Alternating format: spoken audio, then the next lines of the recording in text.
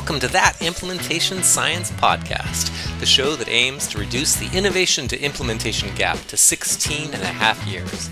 I'm your host, Mike Pullman, and on today's show, co-host Kevin King and I will talk with Danny Almirall about sequential multiple assignment randomized trials, or SMART designs, and multi-level adaptive implementation strategies, or MAISYs, and the difference between salsa the dance and salsa the food. Somehow we never found out what the letter Y in MAISY stands for, so if you know, please pass it along. Danny's so much fun. This was one of my favorite episodes to record so far, and I know you're going to love it. Without further ado, let's get started.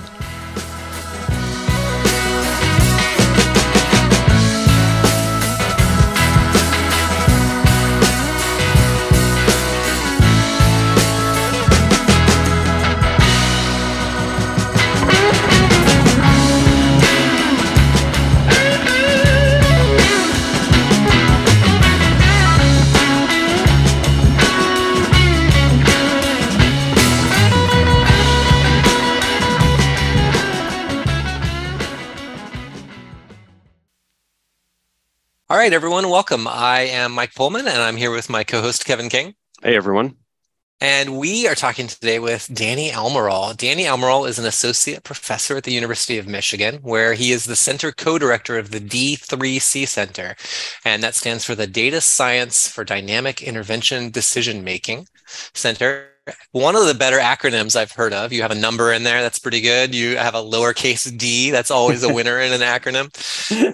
Danny's work focuses on developing research methods that can inform and optimize adaptive and tailored interventions. So welcome to the show. How are you doing?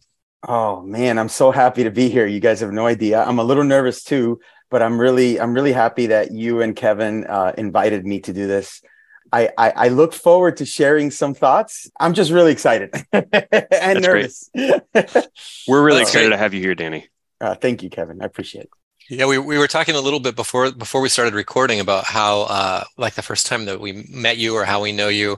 And I don't know if you know this, Danny, but I first talked with you, oh my goodness, probably back in 2010 or 2011. I remember being on a phone call with Elizabeth McCauley and you about SMART trials, and you were so generous. And I still remember like, oh, Danny Almirall was going to meet with us on the phone and talk about SMART trials, and you gave us all kinds of advice. I just thought you used to be so generous with your time, just kind of giving the knowledge away, and I loved that about you. And then I don't think I really bumped into you again for several years.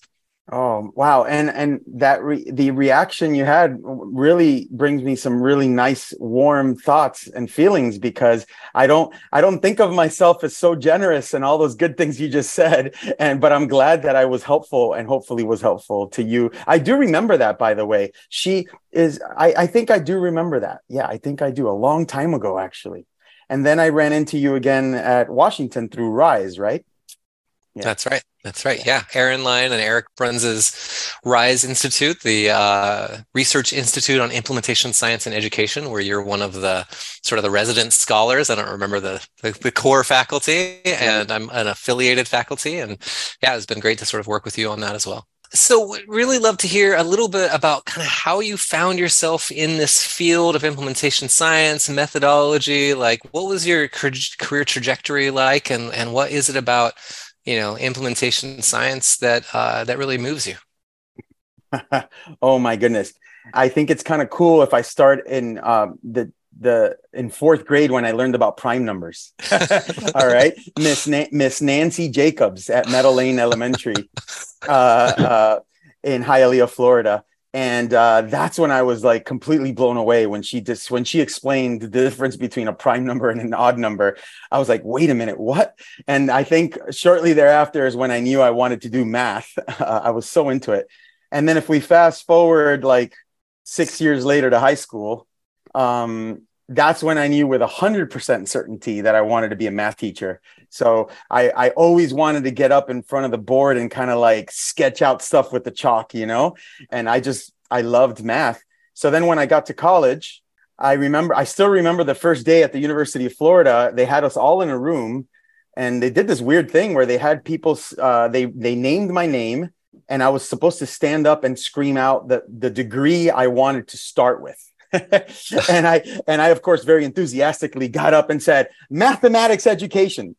and their response was really funny. They were like, that is not a degree at the University of Florida. And so they wrote down math as my degree. And so I ended up getting a math major. I ended up getting a dual major. I ended up throwing statistics on there in my junior and senior year. And I still remember that. It's an interesting story because I failed my first stats exam, but I did get, and then fast forward to, I ended up doing an internship at Harvard, biostats, under David Whippy. And then from there, I came to Michigan. I did my PhD with Susan Murphy. And that's when the whole world just like opened up, right? The moment I met Susan, oh man, that was just amazing. And so that's what got me into causal inference. So when I first started, I did basically causal. This was in the heyday of causal inference. I don't know if you remember that, right? So this is early 2000s. Was the heyday. I call it the heyday. My committee was these amazing people. Stephen Rodenbush, you know, the HLM person in education. He's on my committee. Yeah. He's on my committee. Yushia, who is a famous sociologist, was on my committee. Susan Murphy was on my committee. And so my degree was in PhD in stats in an area of causal inference, which is like I was building off of Jamie Robbins' work. If you know some of Jamie Robbins' work in epidemiology. Then I got my first job at Duke University. I'm like, I don't want to be just a biostatistician. I want to create things. So I came back for a fellowship here. I did my fellowship. And during that fellowship is when I decided I wanted to be, you know, one of the leaders in adaptive interventions and smarts. So it was way after I got my PhD, you know, 2 or 3 years after. And I came back here, I did that fellowship, and that's when my career, I think, finally launched. It was at that point. So Danny, I love the story of your trajectory. It's the earliest I think I've heard anybody go back when they talk about sort of how they started. I have recently taken to tell the story of when I first learned about the scientific method in 6th grade. And I think you've even beaten that. Well, Nancy Jacobs is really special to me, and I haven't gone back to see her. I think she's still alive. I think she's still at Medellin. I should go back and say hi to her. She's really special to me. Yeah. It really is nice to sort of make those connections later on in life and sort of say, hey, you influenced me, you know, big time to go into science. I also am thinking, is there a worse icebreaker we can think of than having freshmen stand up in a room and shout things out? I suspect you're probably in the, you know, upper 10th decile of extroversion, and that probably felt exciting to you. And I imagine there were a whole pile of introverts in there that would rather have been anywhere else than standing up and shouting out the major they wanted.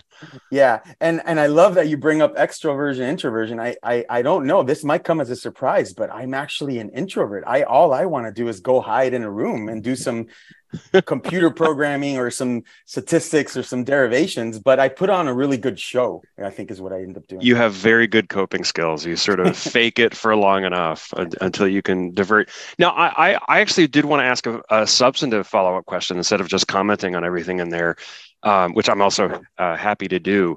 So you told us the sort of how, right? You started thinking you wanted to teach people math, and then you studied math, and then you added on statistics, and then you went towards causal inference. I want to understand the why. What was it about each of those steps that was drawing you in the direction you eventually got to? Yeah, wow. I have never thought about that, but I love the question because I think the answer is, off the cuff here, I think the answer is I love to teach. And the only thing, and I still consider myself a math teacher. You should know that. And the only thing that's changed is, well, the folks I'm teaching are different and what I'm teaching is different. I'm not teaching, you know, like algebra and calculus anymore, which I did a little bit of. I was part of the Upward Bound program, for example. I did some of that, you know, during college, make extra cash. Now the way I view my job is I am developing some new methods, but I think at the end of the day, my strengths are in getting them out and putting them into the hands of, you know, the applied quants and statisticians and people that are going to be using them. That's what I pride myself in. And I think I'm still teaching. And I think the why, I think, has always been, I love to see light bulbs go off. I think that's it. And I just got really lucky that in this random thing we call life, I bumped into Susan Murphy, and she was able to kind of inspire me in this particular direction that the direction you know me in, which is behavioral interventions, effectiveness science, smart trials and all that. But I think that, so I think the why is I love teaching. I love seeing light bulb goes off. And actually, I'm really pleased with the direction I'm in, because there's something really special about intervention science, right? Like we wake up every day and we're trying to create things that are going to improve the lives of people. And that is how I think of my work. And if that's your passion, then implementation science is a natural fit, because you're able to take your sort of methodological work and actually, give it to people. You're sort of like an implementer for implementers, right? You're taking these research developments and helping people implement the methods so that they can implement more effective interventions. I think you nailed it. And I've never said it out loud, and I'm glad you said it, not me. I do think of myself as an implementer. Mm-hmm. I do. I totally do. Yeah. I actually wrote, I hate to be self-referential, but I, with Mike and a whole team of folks, wrote a whole paper on the idea of how can we use the principles of implementation science to improve how we implement quantitative methods in psychology. And I'll put that in the show notes, but I feel like you're sort of a living embodiment of that. What you said is sort of what we need way more of in quantitative methods. That's great. And can I hang out with you guys some more? I want to see that paper come to fruition. I want to help. I do too. That sounds amazing. Yeah. So a lot of your work, in the first way that we first heard about you, obviously, as we mentioned earlier, was around smart trials. So sequential, multiple assignment, randomized trials. Just like TCBY yogurt, the T at the end of smart trials isn't necessary. I guess it should be a SMAR trials, right? That's right. Why don't you talk a little bit about what smart trials are, how they are applied, and in specific, how they're applied to tailored interventions, because I think that's the closest link to why they're important in implementation science. That's great. And I love that you picked up on the problem with saying smart trials. And so if you look at some of my writing and my talks, I usually end up saying smart designs because of that conundrum. So actually, the way I wanted to start, or the way I'd like to start answering the question about smarts, which is how you guys came to know me, is I feel very strongly, and I think others that are experts in this area, because I'm not the only one, right? There's a whole community, would agree, I hope. You only do smarts when you're interested in constructing a really good adaptive intervention. So actually, for me to describe smarts, I have to go back a little bit and actually start in a different place. I have to start in what are clinicians doing in the real world, or what do they want to be doing, or what do they need guidance with? And the whole idea of an adaptive intervention, which I think you call the tailored intervention in your intro, and there's a reason, we could talk about it later as to why I call it an adaptive intervention and not a tailored intervention. But the whole idea is, this is what we think. This is what clinicians want to do. They want to intervene on someone, or, monitor them, or discover whether that thing they tried is working or not, and then take that information and take a next step forward, right? I think that's what they want to do. And what we discovered in the early, mid to late 2000s is that in a lot of the areas I work in, autism, mental health, substance use, clinicians don't really know how to do that. And it's because, well, there's many reasons why that might be the case. And they don't know how to do that, even though we have a ton of evidence-based practices around, right? And so that then created this huge motivation for this idea of an adaptive intervention in our science, right? Not just in the clinical world, because what we realize is we need to do some science around these things. You know what I mean? And so once we knew what an adaptive intervention is and we were able to talk about it, then we were able to talk about smart trials. Smarts are what, if adaptive interventions are what clinicians do, smarts are what the researchers do to try to create really good adaptive interventions. So now if we switch over to us, the three of us, we're scholars, we're researchers, we might participate in a smart, right? And we might design one, we might analyze one. And the reason you do a smart is because you want to walk out of you have a bunch of questions about how to construct a really good adaptive intervention. That's it. And anyway, I can go on. Obviously, it's my 15 years of work, so I can go on and on and up, and I won't unless you ask me to. But one of the cool things about this area that I think implementation scientists are just now starting to grapple with is this huge distinction between what I call optimization, or what Linda Collins calls optimization, and evaluation. And smarts are solidly a tool for optimization. That is, they're a tool for building a really good intervention. That's it. And so that's been fun too, like growing the field of optimization methods. When I first started, we basically had two worlds, right? We had pilots and observational study data analyses and 2-arm RCTs, right? and we've kind of elbowed those two things out of the way and created this new middle space on optimization, and that's where smarts live. Let me stop there. That's sort of my 30-second intro to smarts. Can I ask a question that probably feels a little basic, but if I'm a clinician listening to this, I might imagine, I might sort of think, I do adaptive. I do adapt to my patients. My patient comes in with one problem one week, and we deal with that, and then the next week they come in with a different problem. So can you maybe be a little more concrete, or just give for example of a clinical situation where somebody might sort of want to adapt? They might want to change direction, and they might want to do something new, and they're not sure. Like when you say they're not sure what to do, they're not sure how to do it, what do you mean? Yeah, that's great, Kevin. I think you nailed the heart of it without using jargon. So here is what I think is happening, okay? Yeah, if you ask any clinician out there, they adapt, and they'll tell you, I don't need to listen to this, I adapt. But here's the kicker. When they were doing their adapting, the treatments they provide to the patient, were there any principles there, and was the adaptation process one that was informed by any science? Now, you might ask, well, why does that even matter? Here's the catch. We know from other areas of science, not intervention science, like we know from other areas like flying an autonomous helicopter, which is a completely wildly different area. But we know from other areas of science that making myopic decisions, right? Like patient comes in and only then am I thinking about like what I'm going to do right then and there, and not thinking about the next step that might come later, could backfire. And to give you a concrete example, we are starting to see, for example, in the ADHD literature, with children with ADHD, pediatric ADHD.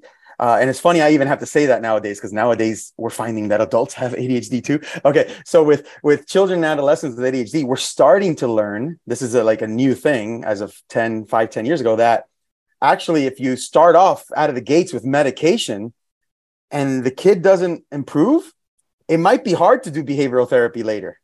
Whereas the evidence is suggesting that if I start with behavioral therapy and they don't improve, you then might have the option of coming to medications to improve them. Well, that I'm going to put it in quotes, fact, was one of the results of Bill Pelham's SMART study, right? And that's because he was explicitly interested in what do I start with and how do I sequence it. But if we don't think proactively about the fact that there's going to be decisions you're going to make moving forward, we may be making the wrong decision. And of course, we know a ton of kids get medication right out of the gates, right? I mean, that is like, much fewer kids are getting the behavioral therapy, and the science is starting to look like it may not be the way to go, right? So anyway, that's just one concrete example, but I can think of a ton of them where you might actually have to, clinicians might want a guide.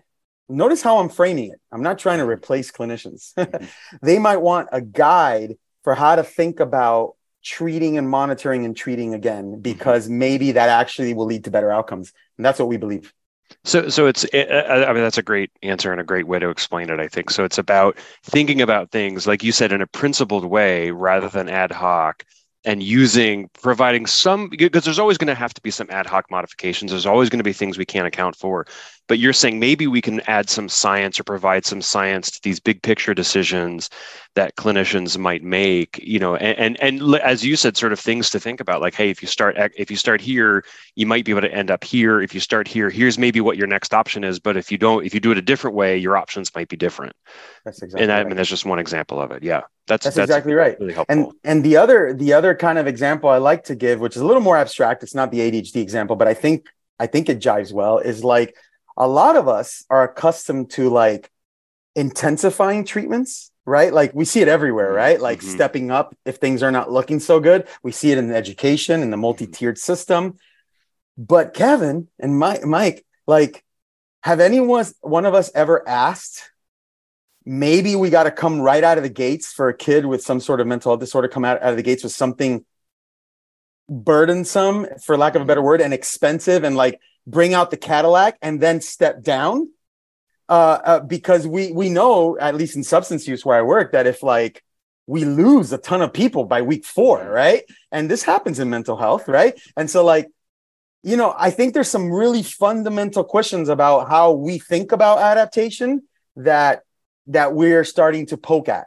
I'm not saying I have any answers, Kevin, but I am saying that this whole area of adaptive interventions does merit some attention. I really think it does. First of all, you just won our secret game, which is the 6 degrees of Bill Pelham. You mentioned his name specifically. I am convinced that Bill Pelham, that every social scientist, at least in the United States, is only 6 degrees separated from Bill Pelham in one way or another. And you just have made a direct connection. So that's good. Good for you.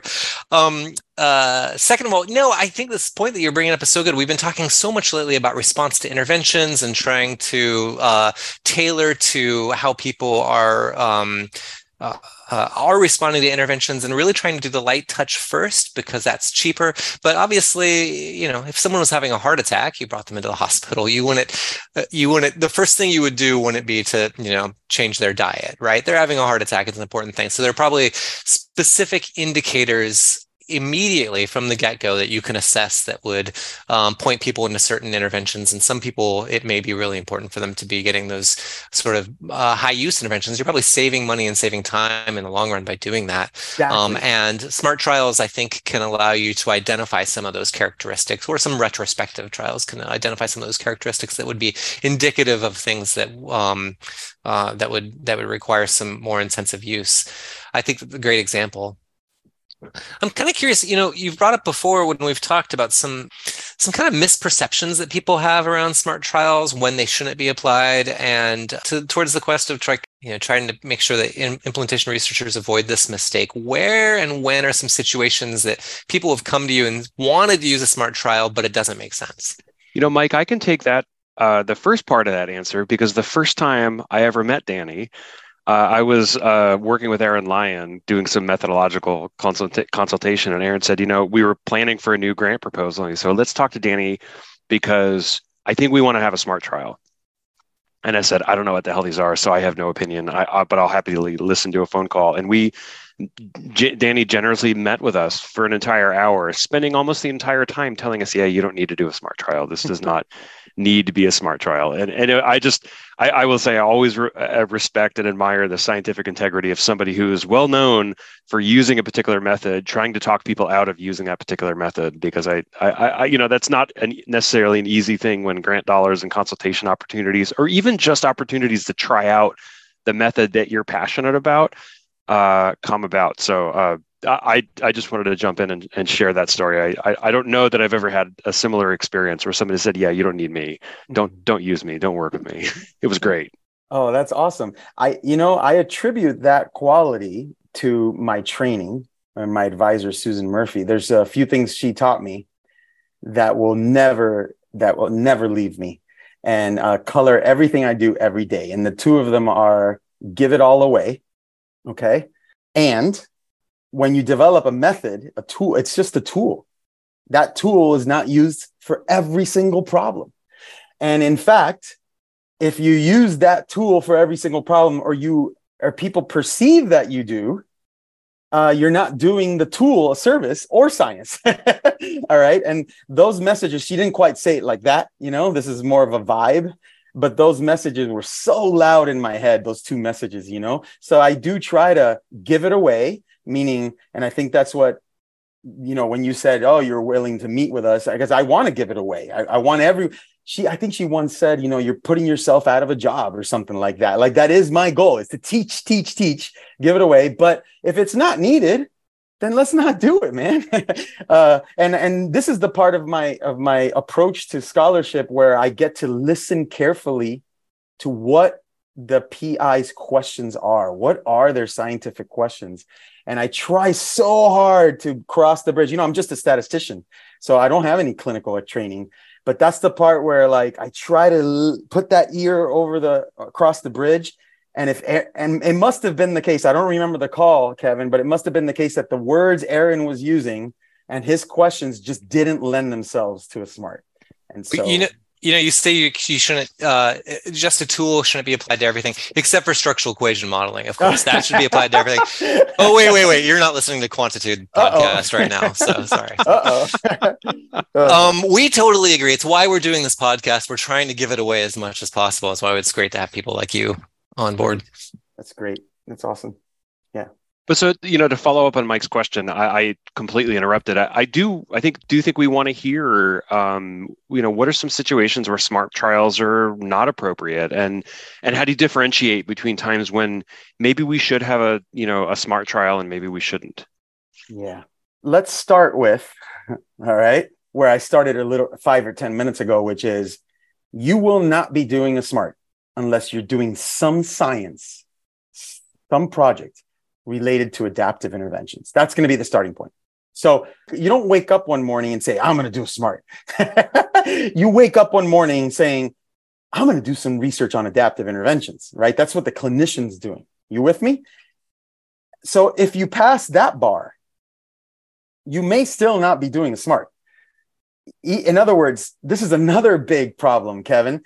People now conflate adaptive interventions with smart. So they think every single study that ever lived that does anything about adaptive interventions must be a smart. That's false. Like it depends on the question. So the second step there, Kevin, is what is your question about the adaptive interventions? And suppose Bill Pelham didn't have the question, what do I start with? Suppose Bill Pelham only had the question, hey, I'm going to give everyone behavioral therapy.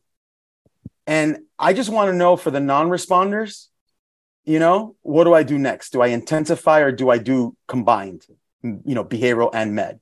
If that was the only question Bill had, he's not going to do a smart, or I'm not going to let him do a smart. He only has one question at one time point. It's given that you become a non-responder, what do I do? That's just one question. But a smart has these multiple randomizations. So a smart has multiple randomizations because you have more than one question at multiple time points related to how to build a really good adaptive intervention. So it's only when you pass that bar that I'm going to look at you and say, okay, let's play around. Let's play around with, let's see if the smart's going to work for you. And then trust me, I've been down these rabbit holes where they pass those 2 bars and we go 2 months into the design of a smart just to realize they're no longer thinking that these 2 questions are that interesting or that important or that significant. And guess what? We end up not doing a smart. And that's okay too. Science is messy, So I think that is the third one. The third one is the questions you want to answer about the construction of an adaptive intervention at the multiple time points. Those questions have to be important. Like if Mike, you're like half clinician, right? Like if you know what to do for a kiddo with anxiety disorders that presents 3 weeks after they've tried meds, if you know what to do and you think the rest of your colleagues are going to know what to do, well, then let's not randomize. Like you know what to do. Right. And so or if the thing you're going to do is adapting the intervention, but it's adapting it in a rather trivial way that you think everyone else would agree with. Well, you don't need a smart to show that. So that's like the third bar. And that one's harder. That one's harder because there's a judgment there. I can't codify where the line is on whether something is significant or innovative. That one is on a case-by-case basis. But the other 2 are critical. You have to be interested in adaptive intervention, and you have to have more than one decision points in that adaptive intervention where you have a critical question. Whether it's critical or not, that one's a little harder, right? Could you give us maybe some examples of some tailored interventions and how a smart trial informed those designs? Well, I gave you the example earlier about the Bill Pelham one, so the going right now, if you talk to Bill, this is not yet implemented and not yet even accepted, right? The psychiatrists haven't fully accepted it, but things are starting to point in the direction that you want to start with the little kids on behavioral therapy. And if they don't respond, then consider medication. And one of the interesting things they found in that study was that they think one of the reasons, notice how I frame that, they think, because I think, by the way, I think all mechanisms work, all mediation work is you're conjecturing, right? You can only do so much with mechanisms work. So they think one of the reasons is that when I put the kid on medication first, the response is so quick and so fast that should the kid then struggle later, which inevitably some proportion will, they now don't have the wherewithal to sit through therapy. It's almost like we've primed them for this, like, you know, like they don't even want to, they can't even adhere or comply with showing up to talk to a therapist because the experience of feeling so good so fast. Because, like, you know, medication works, man. Taking that thing works. But that doesn't mean, you know, that, you know, you still get people that taper off. They stop taking the meds. Life gets complicated. You know what I mean? So I don't know, Kevin, if that answers your question, but I think that ADHD example is a powerful one. And even a hot topic, even, right? I think that's an example of a good one that is top of mind. You know? Yeah. When you think about just how you implement that, even at scale, right? There's all sorts of, I mean, and this is not in the smart trial design, but you think there's all sorts of challenges of like getting people into a good medication management routine, getting people access to good behavior therapy, and like both of those on both sides are challenging. Even on the medication side, you know, national shortages of stimulant medication that people are experiencing right now. Yeah. So even if you get into these, I mean, I don't know, I'm curious actually how much you think about that. Do you think about how smart trials and the things you might want to do with an ideal implementation of a tailored intervention, how does that interface with sort of real world constraints and real world challenges? 100%. And I do struggle with that. And I love the question. I want to back up for a second. You know, you're now getting into implementation science in my mind. Yeah, big time. Okay. But I want you to know that over the last month, I'm having the realization that a lot more implementation scientists are starting to own, for lack of a better phrase, the space that we were talking about earlier, which is another interesting concept, maybe a conversation maybe for later in the podcast. But let me get back to your question. Yes, right? Like if I develop a really good, highly effective real world intervention, which is my bread and butter, by the way, that is what I consider myself. I consider myself to be an effectiveness scientist first. You still have to answer the question, how do you get this into the real world? Of course. Yeah. And the way those of us that were trained in that generation of the mid 2000s, you know, early, you know, 2005, in that window, those of us that were trained in that generation, you know, Tom Tenhave, Andy Leon, and all these other statisticians who both of those have passed away, actually, we were building this beautiful world of like real world effectiveness trials. So coming back to your question, Kevin, my scholarship, and notice I'm talking about my scholarship, not my implementation science scholarship. I'm talking about my effectiveness science scholarship, is when I design a trial, by definition, the thing has to be implementable. Now, that does not mean I know how I'm going to implement it. That is the thing that we leave on the table as effectiveness scientists. The thing we leave on the table, and we know we're leaving on the table, is we got a real world intervention. This is not an efficacy intervention. This is real world. Like the delivery was real world. Everything about it was real world from the perspective of the patient and the system. But what's left is, how do I get this real world thing into the hands of those clinicians? And that's why I got so excited when implementation science came along, because I'm like, oh, hell yeah. All the work I'm doing, I'm teeing it up for these folks. Mm-hmm. And so to answer your question, I know I'm long-winded on that, but I feel very passionate about it, is my entire training. Like if you ever design a study with me, you'll see that, like, from the perspective of the families and the kids and the patients, they don't even like, the only time they knew they were in a research study is when they signed the consent form and when they got called by the research team. And that's key, what I'm saying, to get their outcomes. But during treatment, that thing felt so real world. So what I'm trying to say is I take so seriously the implementability and scalability of interventions from the get-go. And in fact, when K awardees come to me to write pilots and you know, pilot smarts and pilot studies, my whole focus is, can we do this? The acceptability, the feasibility, the implementability. And it's always been that way, even before I knew what implementation science was. I don't know if that helps. Saying, no, yeah, that's great. And you're not saying like, can we do this in, my specialty clinic at the university with graduate trainees?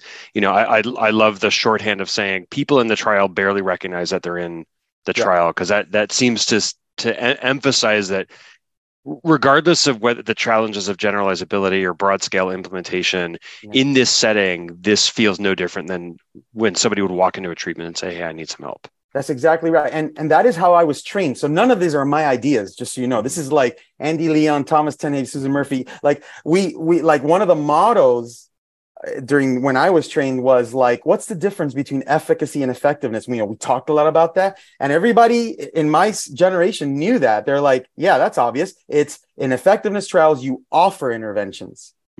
In efficacy trials, you get them. So like when a pharmaceutical company does a trial, come hell or high water, they're trying to get everybody to put that pill in their mouth. When an effectiveness scientist do a medication trial, it's all about like, what do you say in the clinical room when you make the prescription, and what do you do to make sure they go fill the prescription, and you don't pay them for that, and so like, that's how I was trained. And so anyway, it's been really interesting to see implementation science. I am seeing implementation science. Renad Betas and all those folks, they wrote that pre-mortem paper. I don't know if you know what I'm talking about. Super fascinating, super fascinating paper. I mean, such a good paper. And I was telling Renad, I was saying, Renad, I wonder if there's one pre-mortem thing, because they created a list of things that they hope they don't look back 20 years later and say, shoot, we messed that one up. And one of the things I do worry about, and I was talking to Renat about this and we didn't come to any conclusion. One of the things I worry about is, are implementation scientists forgetting effectiveness science? I'm seeing more and more, and Kevin and Michael, I'm seeing more and more people going straight from the not fake, but not real world efficacy study straight to implementation. And it's getting me a little nervous, but I'm just one person and maybe I'm making a fuss over nothing at all. I don't know. So a lot of what you're talking about is the need for implementation science to be applying itself in a real world setting. I love this. I think, and in some ways, I think we've talked about this in the show before. There's a opportunity that implementation science has, in particular, if interventions have been shown to be efficacious, or if they've been shown to be safe, to just jump straight to the effectiveness trial and to not even like bother with efficacy and to basically do an effectiveness trial right away and not have to waste a lot of time. Oftentimes, though, these trials have all sorts of different factors going on. We've got, and then implementation scientists themselves are interested in asking some of these questions around, well, what sort of modifications do I need to do at higher levels? So is there work that we need to do with leadership or at the clinic level, in addition to the work that we're doing at therapist level? So you've developed some methods quite recently that you've been kind of talking about quite a bit, called MAISY. I was wondering if you could give kind of a quick elevator speech about what MAISYs are and how they can be useful, and maybe how they're aligned or not with SMART trials. Oh, yeah, totally. Once I started playing around with implementation scientists, then I started to understand what they were doing. They want to develop implementation strategies to get these things into the hands of clinicians, right? These things being the evidence-based practices. But to me, to a statistician, to someone that was trained in those early 2000s, that's just another intervention. It just has a fancy name called an implementation strategy. And of course, that's not to demote it in any way or trivialize it. Like, we do need a science about implementation strategies, and I'm thrilled about it. But for me, I felt like I could take everything I know about intervention science, and I could maybe play in this space, in the implementation strategy space. And I have been successful playing in that space with something called MAISYs. MAISYs are basically, they're multi-level adaptive implementation strategies. So these are strategies, implementation strategies that are adaptive and multi-level, because almost all of implementation strategies are multi-level. And so the idea there is these are also adaptive interventions, but they're a special kind of adaptive intervention because they're not an intervention on the patient. They're an intervention on the clinicians, the system, the clinic. It has a lot of the same flavor as an adaptive intervention, but it is fundamentally different, right? And so that I've been playing in that space, and that's been a fun ride. And that's where I'm at today. Today I'm working on that. And to your other point, which is about MAISYs and their connection to SMART, just as not all research on adaptive interventions need a SMART, then not all research on MAISYs needs a SMART. There is a role for SMARTs, and actually there's a pretty unique and novel one, because the moment we think about multi-level adapt MAISYs, we realize some of those sequential randomizations might be at different levels. So you might have a first randomization at a clinic level, and then another randomization to the clinicians within the clinic. And that's opened up for me a whole new area of statistics where I'm now grappling with these ideas of like spillover effects and all of these things in the context of implementation strategies and in the context of MAISYs, because I have to, right? Because inevitably someone's going to, so that's where I'm at today in terms of the statistical part of it, is the causal inference. And that's what I'm working on right now, is exactly how do we get straight the ideas around spillover and networks and all of those methods, right? How do we analyze data from a multi-level SMART so that we are thoughtful about those causal issues? And so that's where I'm at today. And hopefully in the next year, you'll start seeing papers on that topic. Like, would this be a MAISY? Let's say you assign clinic leadership to receive a leadership intervention, right? While at the same time, and that leadership intervention is designed to help implementation structure, right? In implementation climate. While at the same time, you're assigning clinicians within those clinics to different interventions. So maybe you're training them on TFCBT, right? And then you're finding, okay, so for those clinicians that have really low attitudes around TFCBT, perhaps there's an interaction between the leadership and the implementation climate, and perhaps you want to do special interventions with those. So maybe you want to do coaching with those who have really low attitudes to help to help the intervention. Is that the type of thing where you're really working at multiple levels and still making those kind of sequential sorts of decisions around whether when there's uptake or not uptake, or am I getting MAISYs completely wrong? No, it sounds like you just described a study whose goal is to develop a really good MAISY. You nailed it. I think you nailed it. I think that's exactly right. And you started asking these questions. Notice your questions were at multiple time points across multiple levels. And if your questions are at multiple time points across multiple levels, you might benefit from a multi-level SMART to create that MAISY you have a vision for. Right. The SMART being the evaluation portion to see, and then the MAISY being the actual intervention and implementation strategy. Yeah, exactly. The SMART is what the researchers do. Right. The MAISY is what, and the reason you see me giving talks on MAISYs and not multi-level SMARTs yet is because I needed to get all my ducks in a row on what the heck is a MAISY before I start doing the statistics for it, right? Because like that's how I was trained. You don't just do statistics for statistics' sake.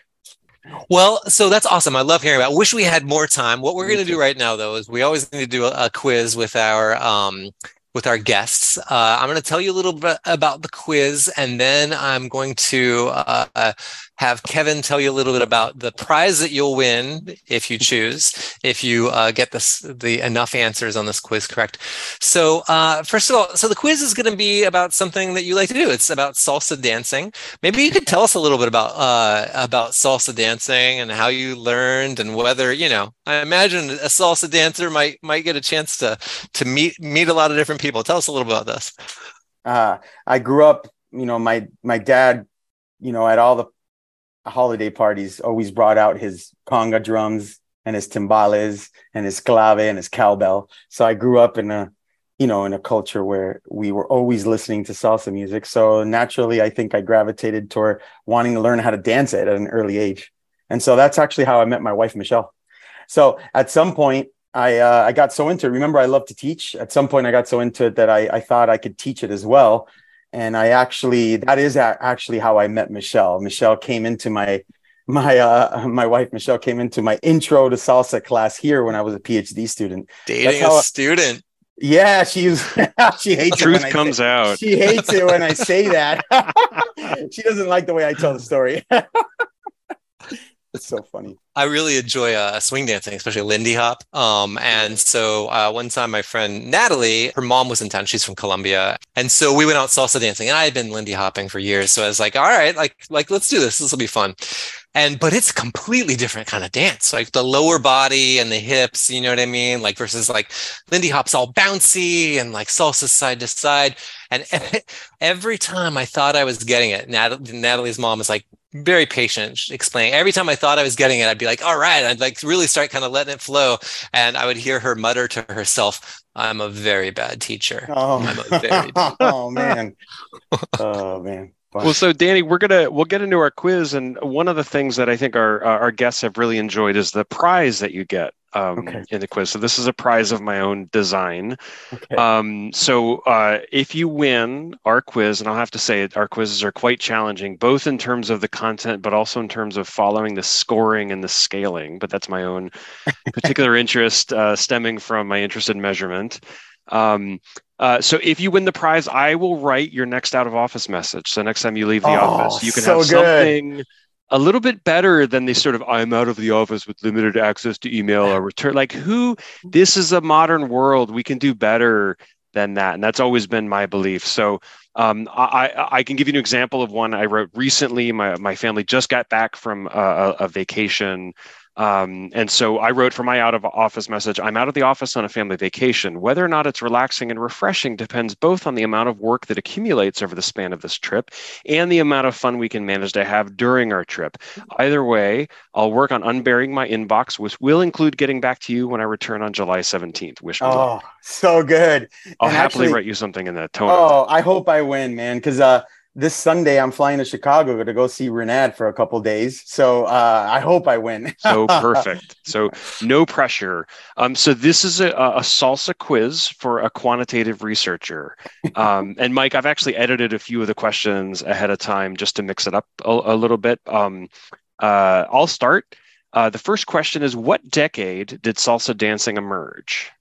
Oh, man, what a decade? Yeah, did salsa dancing question. Emerge? So the heyday would be the 70s in New York City. And because that's when the term salsa even came about.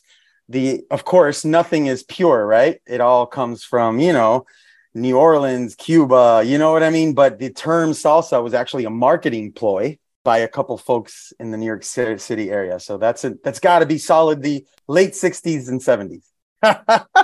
Okay. I hope I got it right.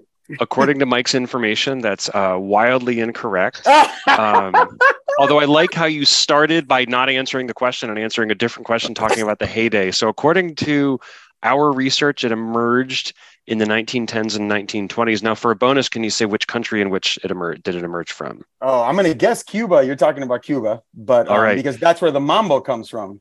Which is great. So that's fantastic. That is correct. So fortunately for you, the scaling for the scoring on this was a zero inflated count data. So you got the first question wrong. So you got the sort of zero part of the mixture wrong, but you still managed to get into the count portion. So we're going to give you 25 points for getting that one correct. So congratulations. That's wonderful. Wow, little hurdle model. Not bad. Actually he did get, so I was reading about this. It's fascinating. I loved reading about the salsa explosion. And he's actually absolutely right in that. So it did start in the 10s and 20s, but the explosion really occurred like in New York City from Cuban and Puerto Rican immigrants really. And then, in the 70s, 60s, like 70s. Just a really quick clarification. A zero inflated model is actually different than a hurdle You're model. right. It is different than a hurdle model. Right. A hurdle model is two separate models. Two separate models, or a mixture of models where you can either be a one or a zero or part of the count. No. And then a zero inflated, both parts of the distribution. Zero inflated takes takes on the extra zeros, just for the three of our few dozen listeners that actually care about this. Oh, no. People should care. Same, but different. Same, but people different. People should care quite a bit. I fully agree. So Kevin said he changed the questions around, so I don't know if this question still applies, but I'm going to ask you answer your questions. I'll throw in my mixtures. All right. Yeah. So for every 4 beats of music, how many steps does a salsa dancer take? 3. The fourth one is a pause or a hesitation. Did I get it right? Very nice. Very nice. You got that one right. Got That's that fantastic. one right. And your score for that Yeah. one is strongly agree. Nice work. All You right. get a strongly agree for that one. Okay. What is the mean and range of salsa music's beats per minute? Is it, and I have 3 options for you, is the mean 100 with a range of 80 to 120, the mean 150 with a range of 120 to 180, or a mean of 190 with a range of 150 to 250? Oh my goodness. Ooh, I have no idea. Let me just think for a second. I know how to dance it. I know how to sing it, but I never thought about. So what was the middle range, just so I can anchor myself? Yeah, the middle range is 150 beats per minute, a range of 120 to 180. Yeah. Yeah, I'll go with that one just because it's in the middle. That one feels right. All right. I'm also, I have to be honest, I played different kind of music, traditional Irish music, where the range of sort of very fast beat is about 120 beats per minute. So I'm kind of stunned, and that feels very fast to me. So I'm stunned that the actual correct answer is a mean of 190 beats per minute with a range of 150 to 250 beats per minute. I'm stunned. I'm sorry, but you get a score of no for that one. Okay. So you're up to 25 points plus strongly agree plus no. I was shocked by this too, but for Lindy Hop, it's B. It's mean of 150. It's a little bit slower. Okay. And even that's pretty fast. I find it pretty fast. But now I recognize why salsa is 3 out of every 4 beats. There's the recipe. So it can be a little bit faster. The music can be a little bit faster. Because with Lindy Hop, you try to do 190 and it's very difficult to keep up. Then you're having to switch to a whole different style of dance. So, yeah, totally. That's cool. Thank you for educating me on that. That's great. All right, next question. How many calories does an average person burn in 30 minutes of salsa dancing? Is it A, my God. 75? So in 30 minutes, is it A, 75, B, 200, C, 273, or D, 300? Oh my goodness. In how many minutes? 30 minutes. Okay. And what was B and C again? B was 200 and C was 273. Okay, I'll just go with B. Good choice, which I think is probably the same number of calories as a mojito. So it's a nice balance. I love it. That's awesome. Excellent. You get a very satisfied for that one. Now I have a really simple follow-up question. How many calories, and now Mike, I have to be honest, I prepared for the wrong kind of topic. So how many calories are in a typical serving of restaurant salsa?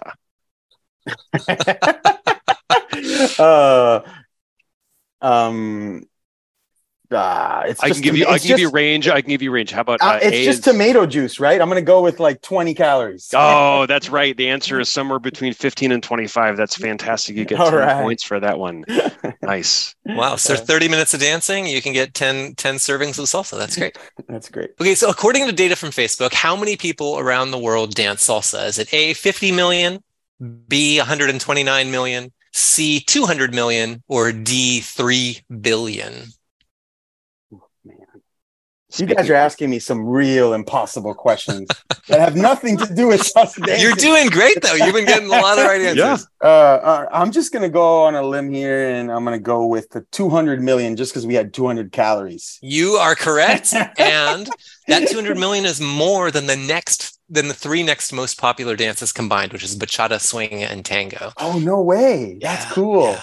That is fantastic. Cool. Now that question was scored just no yes, and you got it correct. So great points. That's a 0-1 option. So currently, for those of you keeping track at home, Danny has earned 25 points, strongly agree, 0 points for a no, very satisfied 10, and yes.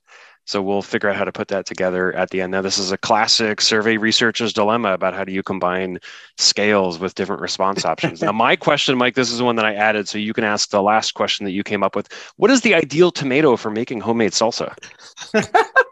Roma tomato? I don't know. Incorrect. It is canned. Well, let me ask you this. Yeah, I was going to ask, but I already gave it away. It is canned tomatoes. Absolutely canned tomatoes, because they're picked at the height of freshness and then preserved and grocery stored. Now, if you can get fresh, tomatoes off the vine, Roma, frankly, yes, often optimal. but on average, you're going to do better with canned tomatoes. I was surprised to learn that too, but it absolutely bears out. You know what though, man? I was making the classic gringo mistake and mixing up salsa with pico de gallo. So salsa, obviously, yeah, it's like nice and puree. That makes sense for it to be canned tomatoes. Absolutely, but pico de gallo, definitely no cans. All right, we're going to let Mike take away.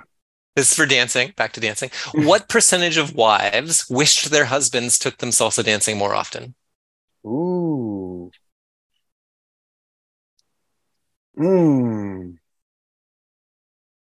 70. The answer is 100%. Oh, 100%. That's awesome. That is awesome. That is awesome. Well, I don't know what. Okay. That's great. That's really nice to hear. I should tell my wife about that because, I got to tell her.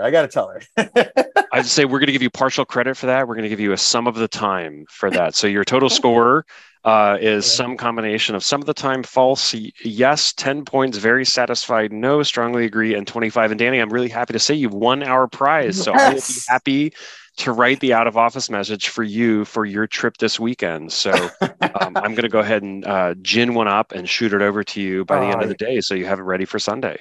You guys are amazing. This has been such a blast. Seriously, a lot more fun than I even thought it would be. Where do you see the field of implementation science headed? What's the main focus we need to have? Oh man, I think we're going to be, for the next few years, we're still going to be trying to create really good multi-component implementation strategies, and we're going to spend quite a bit of time doing that. That's what I think. And we're going to start taking optimization seriously in implementation science. Yep. What are one of the or two of the most important implementation science publications that you feel any budding implementation science researcher should read? Yeah. You guys asked me this, and I'm so sorry that this was so hard for me to prep for, and I don't actually have a solid answer. And I'm so sorry, you guys. I'll try to record myself giving you an answer to that if I think of it. But I just think it's too hard to pick one or two single papers, really. All right. I also think it's really hard because so much of the implementation science is creeping into effectiveness science. So I think if I wanted to do this my way, I'd look across the entire literature, not just implementation science literature. So this is maybe hard. Can you, if you think of, two or three researchers that you really admire, that you can think of off the top of your head, and you say, if you have, a limited amount of time and you want to find some people to follow, who are some people you think that folks should be aware of? If I use the following metric, if I use the metric of, wow, they're making me think. Okay. Like, they're challenging my ideas and making me think. Like, I've listened to them give a talk. I've read their papers, and I'm starting to have to think hard. I would say Brian Weiner, with, what I'm talking about. You know who I'm talking about, right? With what are multi levels and that kind of work. You know what I mean? For sure. Yeah. When I listen to him, I really need to I almost need a few minutes afterward to stop and digest what I heard. And I love it every time because I feel like my brain grows. So that's my answer. Well, that's great. Keep listening to the podcast. We're going to have him on the show at some point over the next few months for sure. That's so cool. Yeah. Cool. Any shout outs you want to make to any special people in your work or personal life? Well, of course, my number one is my wife, Michelle Demers. I don't know. And if she ever hears this, she'll get a little angry with me that I gave the salsa story. In my professional life, the three people who I bumped into that made me who I am today, and I attribute everything to Nancy Jacobs in 4th grade, Frank Gonzalez in 10th grade, my French teacher, and Susan Murphy with my PhD. And I think the three of them really made me who I am. So a shout out to them. Nice. And if people wanted to reach you, are you on any social media, Twitter, Instagram, Tinder, we'll put your website on there, but are there any social media handles that people should look for you at? Social. Oh, that's great. Believe it or not, social. Yeah, believe it or not, I don't remember what our D3C handle is. I'm trying to frantically look here on our website. I'll find it for you and put it in the show notes. No problem. So throw that in there. So basically, we have a website, d3c.isr.umich.edu. And remember what I said earlier, I was trained to give it all away, and that's what I'm trying to do on that website. Basically, put myself out of a job so I get to create other things. And everything you ever wanted to know about adaptive intervention, smarts, and very soon MAISYs and multi-level smarts will be on there. Everything from design thinking, sample size calculators, analysis tools, you name it, it's all going up there in real time as we develop it. And that's where I want people to go. That's so great, man. I love That's it. great. I love it. All right, Danny, it's been so fun having you on the show. We really appreciate it. And we'll talk to you next time.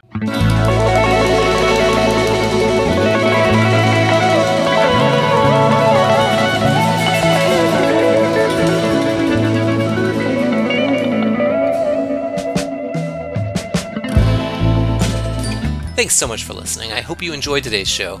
If you liked today's podcast, do all the things podcast hosts ask you to do. Post about it on social media, like, subscribe, share it with your friends and colleagues, or move your hips at 190 beats per minute. If you didn't like today's show, please explain the difference between odd numbers and prime numbers in a way that motivates a fourth grader. If you want to talk to us, we're on X.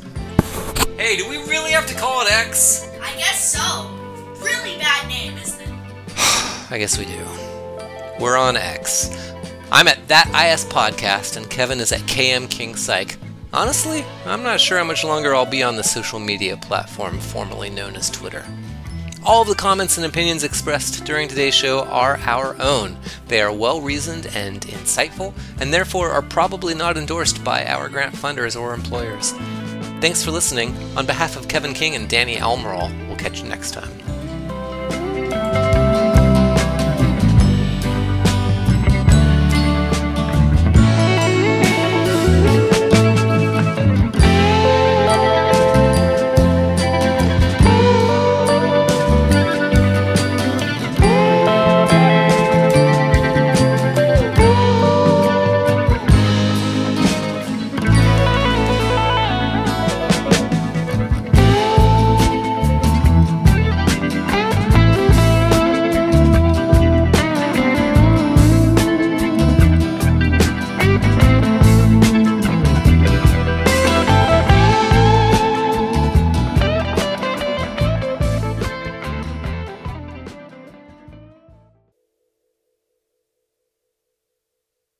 So warm. I feel warm and fuzzy, and I feel great, and I feel energized.